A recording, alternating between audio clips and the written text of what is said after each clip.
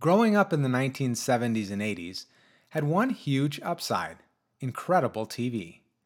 There were amazing shows like Cheers, The Dukes of Hazzard, The Facts of Life, and The A-Team. But one of my all-time favorites was Magnum P.I. Magnum P.I. followed the adventures of private investigator Thomas Magnum, a former naval officer, as he solved crimes on the island of Oahu. Magnum often found himself in tough situations, like all of us do. And while he leaned on his close-knit community of Vietnam War veteran buddies, he relied most on the little voice inside his own head. His little voice would nag him throughout an episode, nudging him to follow his instincts, which ultimately would lead to the breakthrough that solved the case. We all have that little voice: you, me, everyone. Just as kids across the globe can understand the difference between a smile and a frown, so too do we all know in our hearts what is right from wrong, compassion from greed. It's not something defined by culture or religion. It's being human. Our little voice, that nagging feeling that something isn't right, is the most reliable connection we have to our ideal of who we want to become. You see, it isn't just your gut instinct, it's also your conscience. The little voice is an important guide that never leaves your side.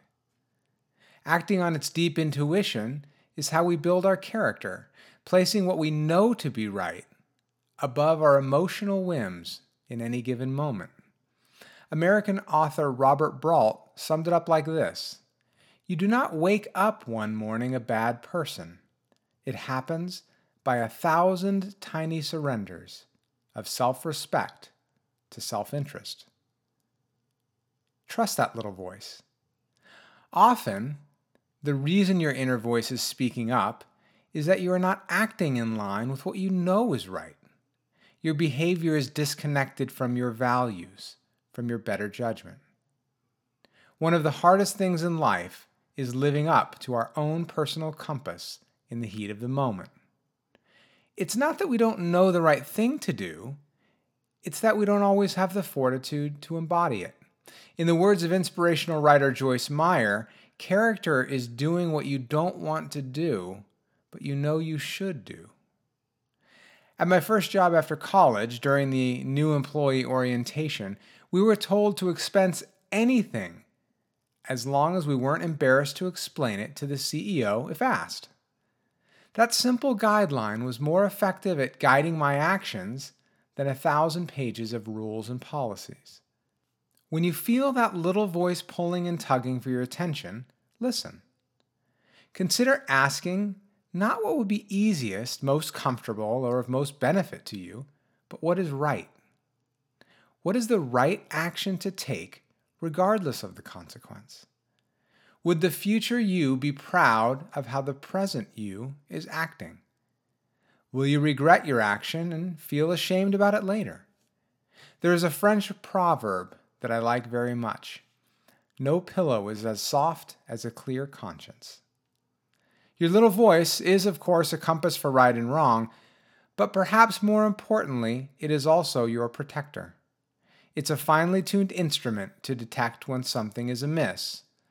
When you feel uncomfortable in a social situation or are being pressured to fit in, listen to your vigilant little voice.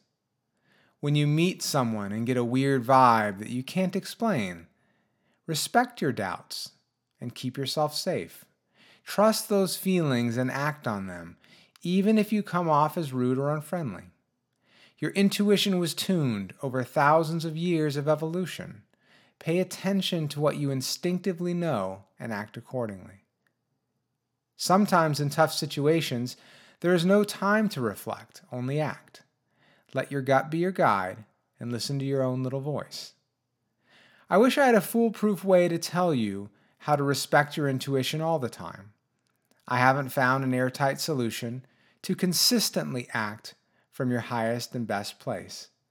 It takes equal parts self-knowledge and courage, and it also takes practice. Sometimes I am who I want to be, and other times I fall short, but I keep striving.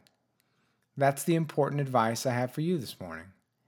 Keep working at it, and eventually you will find that you're living more and more with integrity.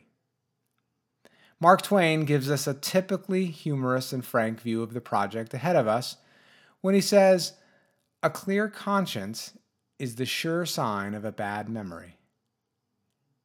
You see, character is built brick by brick. The path to becoming who you are destined to be begins with that little voice. Keep trusting your gut, listening to that little voice, and acting on what it tells you. You'll do just fine. And with that, I'm off to watch a little Magnum PI on Netflix.